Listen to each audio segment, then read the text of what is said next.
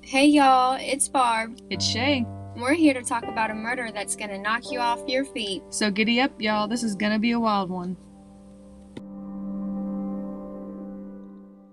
Hi, everyone. Welcome back to another episode. I am happy to be back with another case for you guys. But real quick, how's it going, Shay? It's going good. It's a long time no record, I guess we should say. Yeah, it's been a interesting year for you for sure. So I'm excited to be back. Yes, I'm excited too. And thank you, everyone, for being patient with us, especially me. It's been a rough couple of weeks for me and my immediate family. We've had a lot of different things going on. And sorry if I do sound a little sick. I am recovering from COVID, and a bunch of different other things. But I'm happy to be sharing another episode, and I want to say real quick thanks to everyone who's been reaching out to us and giving us episodes they'd like us to cover and letting us know just how much they enjoy our podcast. We truly are grateful for every one of you, and we wouldn't be here without you. And I want to say thanks for everyone who is new and that has been along this year journey with us. We have officially made a year. Oh my gosh, this is so exciting. It went by so fast. I know. So if you're here and you're new, welcome. And if you are a returning, I'm about to say customer. If you are a returning listener, we're happy to have you back. Also, don't forget merch is still for sale. Just hit us up if you like a cup or a t-shirt or anything that may interest you that we have online for sale. So, let's go ahead and dive into today's episode. Are you ready? I'm so ready. I have missed this. I told you before we started recording, I was like, I'm kind of nervous. It's been so long. I know, a whole week and a half. I know. But we're going to be going through a wild series of events today, so be sure to listen closely and follow along, listeners. Today, I got most of my information from Wikipedia, and we are actually going to be talking about a guy named Lester Benny Binion. This man was born on November 20th, 1904, in a city called Pilot Grove, which was or is just right outside of Dallas, Texas. He really didn't go to public school because at a young age he didn't have a good health, is what they said. He regularly, I can't even say that word. I They can know say what you're that word. saying.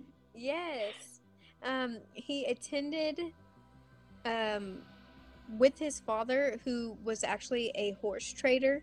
He went on with him on trips while selling and auctioning these horses and spent a lot of time outdoors.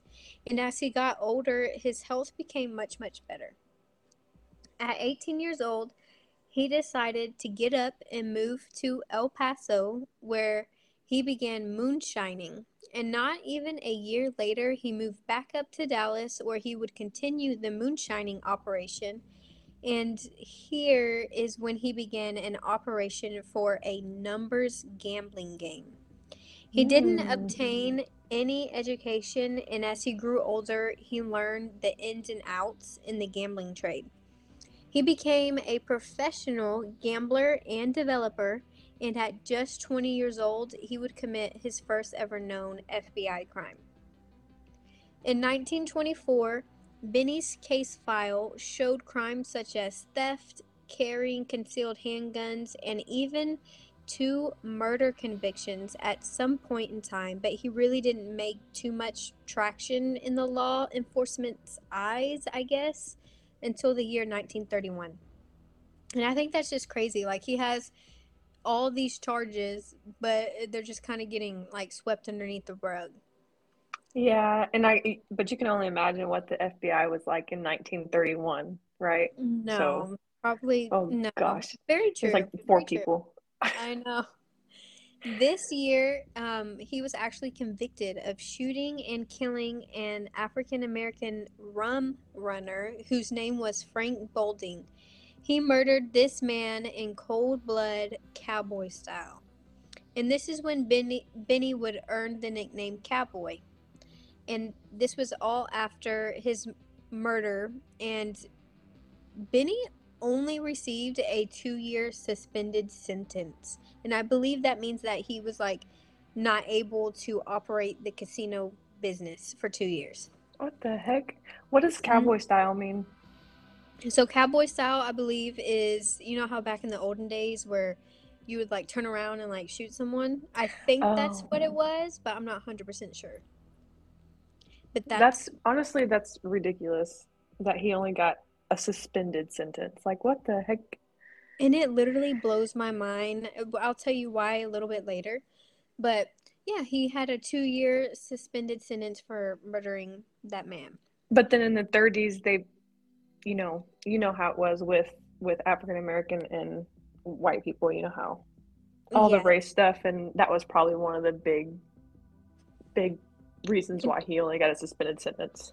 Yes, and I would say so too, but this isn't the first or last murder he would actually commit. That's insane. I'm not really too sure what this meant. Maybe a suspension to the moonshining or the casino gambling operation gig, like I just mentioned. It didn't really go into detail what that actually meant. But later in the year 1936, Benny would commit murder once again by killing a number of different operators and competitors in the casino business.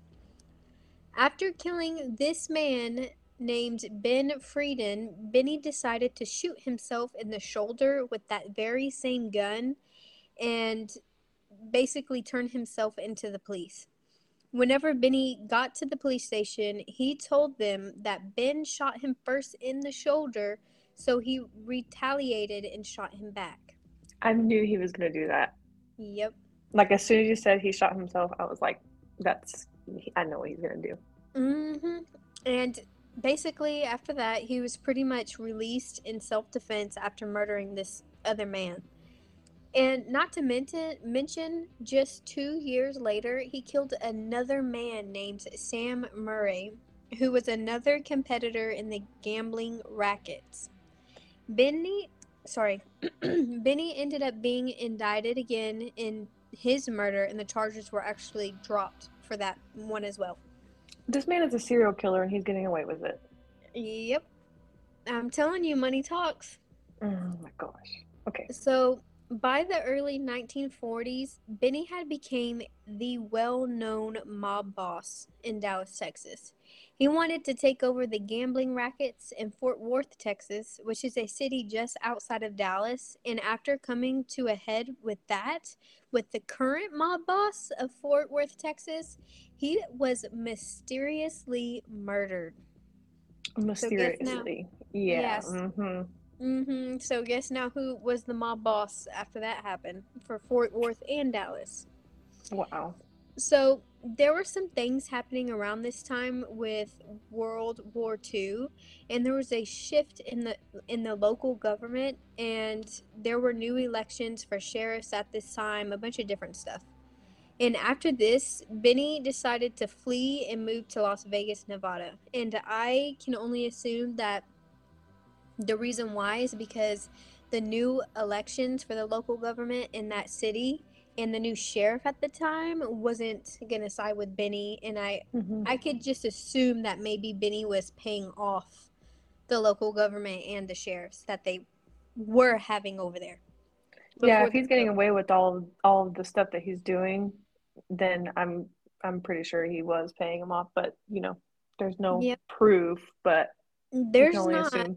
Yes. So now he decides to up and move to Las Vegas, which is like the biggest casino gambling place in the US. Mm-hmm. So while he was living in Dallas, though, he began to work with another gentleman named Herbert Noble. Herbert was a smaller gambler, and whenever he decided to move to Vegas, he continued that partnership with him. Benny demanded Herbert to increase his payoff percentage from 25% all the way to 40%. Oh my Of gosh. course, Herbert declined this demand and was like, "You're not taking any more of my money." So, because that was not just a little increase, he was basically asking for almost half of the profits. Mm-hmm. When Benny heard this decision, he put a bounty on Herbert's scalp for $25,000 and also demanded that he would be the new person controlling the entire Dallas's crap game, which is just another casino game. Multiple people sought out Herbert. They tried to kill him, and he even survived multiple different gunshot wounds. When people found out he was basically escaping death's grip, they decided to try something else. In November 1949, Herbert's wife was tragically killed when a successful car bomb went off while she was inside of the vehicle. And 2 years later, after that, in August 1951, Herbert made his regular routine stop to check his mailbox. And whenever he approached the mailbox, a bomb was set off and he was then murdered. I'm going to say this, change your routines. Yep. Stop having the same routines. I know, it's Change it so up. scary. Just Ugh. like the most simplest thing, like getting your mail and then Yes. boom, like a bomb goes off. That's so So sad. it is. After Herbert's murder, Benny lost his gambling license finally and was sentenced to a 5-year term because of tax evasion. Like, this literally blows my mind. What This a man, joke. I know, this man murdered several people and paid bounties to have people murdered. The government turned a blind eye, and as soon as he wasn't paying his taxes to the government, then and only then did they want to decide to throw him in jail. And I'm going to tell you, I looked it up while you were talking. $2,500 in 1940 is equal to almost $500,000 now. Well, whenever I looked it up, I don't know if I'm remembering correctly because it's been a minute since I researched this. It was actually 25,000. So, Oh, I sorry, know. that's what I meant. 25,000 in Oh, okay. 1940 would be $500,000 today. That's $500,000 that he was putting on people's heads. Golly. Like, that is so wild that it just shows you what money can buy you. It can show Mm-hmm. you that money can buy you to be able to kill as many people as you please, but then as soon as you stop paying the government, they're like, "Oh no, all right, throw them in jail." For real, as soon as the government's not corrupt, then finally people are put in jail. Yep. So before he was really put away, he was already making way for more business deals in Las Vegas. In particular, in 1951, he purchased the El Dorado Club and the Apache Hotel. And here is when he opened Binion's Horseshoe Casino. Don't And name this stuff is, after yourself, because that's not a good last name, sir. Please stop. I know. And the casino became super popular during this era because the max limits you could bet was super high, higher than a lot of the other operating casinos. The craps game limit for this place you can go and gamble was set at $500, which was 10 times higher than the average limit per game. But what does that mean? Well, Benny was outdoing the competition, if you will. And people were leaving their normal casinos to come play at his casino since the stakes were higher. And with that, he began to anger his competitors. Benny began to receive his very own death threats at this time, and Oh, poor thing. other mob bosses wanted his head. But they kind of went away with all this because, as you know, supply and demand, right? The other casinos decide to raise theirs just as high as his so that they could also compete with the high rollers. Benny was the first for a lot of things during this time period. He was the first to raise the bidding. He was the first to have limousines out front to transport his guests to and from the casino. He was the first to make huge renovations to the casino atmosphere, such as flooring, and he was even the first owner to offer free drinks to his casino guests. See, he's a good entrepreneur if he would just stop killing people and doing illegal things. Yes, exactly. But Like, these you are know, all great ideas. I think so too. But it really sucks to say that I feel like a lot of things, such as murder, is what takes place in order for you to get to the top. Like, you just have to keep. Yeah, I know what you're saying. Yeah. But still. Yes. So he followed a motto, and that motto was good food, good whiskey cheap, and good gamble. This was only a number of things that Benny would establish in the gambling world, and in 1953, his trial began for tax evasion. He needed to pay back taxes and legal costs. He sold some of his shares in the gambling business but never regained his license to own and operate a casino again. So, with that, one of his sons stepped up and earned his license and had been already following his father's footsteps. So he would be the one to take over and fill that gap, I guess. And as for legacy, this man murdered several people in order to climb his way to the top of the ladder. And it's sad to say that majority of the time, like I said earlier, this is what happens whenever someone tries to make their way to the top of a pyramid. People get hurt, they're murdered, their money is stolen, they're doing all these illegal things to climb their way up. And there's even more sin behind closed doors that we may never even know. But with that, there are new eras and shifts in the world. And what I shared with you guys was only a handful of the different things that happened while Benny was alive. And Benny ended up passing away in December 1989 due to heart failure. A great poker player named Amarillo Slim said Benny was, quote, either the gentlest bad guy or the baddest good guy you'd ever seen. And I think that truly speaks volume just in that quote right there.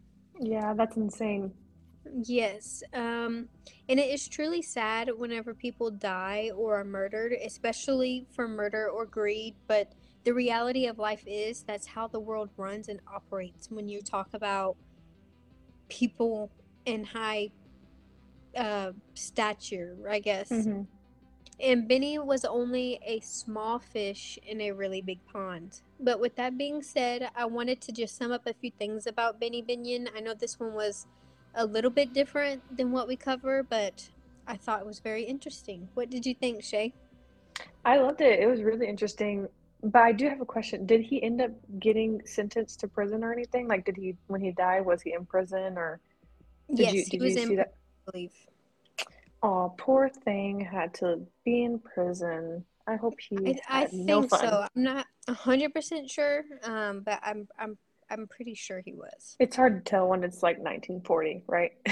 Yes, But but yeah, this was a good episode. Thank you for this. yes, you're welcome. I know it was different than like what we usually cover, but I thought it was just so interesting and it's just hmm another way to show that people with a lot of money and like are well known out there and popular um, can actually commit murder as well. And I don't think people try and just not to think about that. They just sweep it under the rug like, "Oh no, hmm they would never." But that's not true. So you really never know who anyone is. And that just goes to show why I wanted to share this. But thank you all for listening. I know this episode was a tad bit different. We did cover a few different murders, but not only that, I hope you learned a little bit about the US history. Thanks everyone for tuning in. Please remember to give us a 5-star review if you enjoyed listening to us ramble. And as always, remember to watch your back and stay out of the dark places because you never know who may be lurking. Bye. Bye.